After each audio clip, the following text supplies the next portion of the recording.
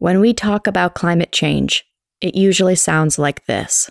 2 degrees Celsius is probably a line that we don't want to cross. 300 million people could be affected by... Sea levels could rise 6 inches by losing ice 3 times faster 3 feet of sea level rise. 4.3 degrees. Catastrophic heat wave. The world's coming to an end relatively quickly.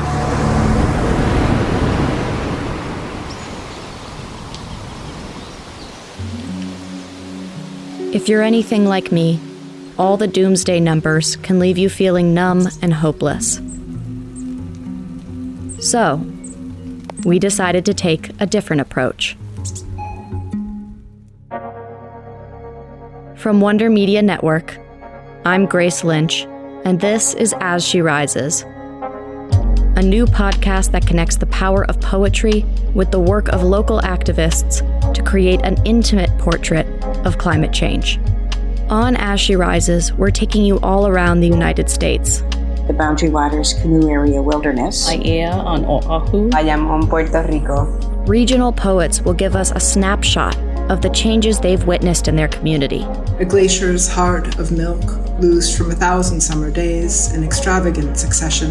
Esa es la pregunta que evito con el fervor organizativo de un equipo de rescate que nunca llega. So many particular, precious, irreplaceable lives that despite ourselves, we're inhaling.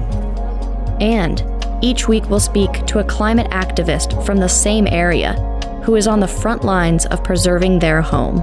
The frontline people want to know, are we going to be able to come back? Who's going to try to take our land? Who's going to be erased?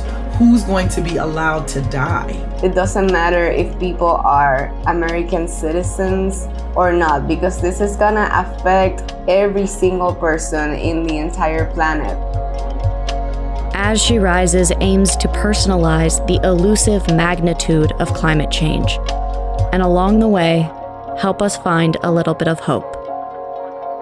Follow As She Rises wherever you get your podcasts.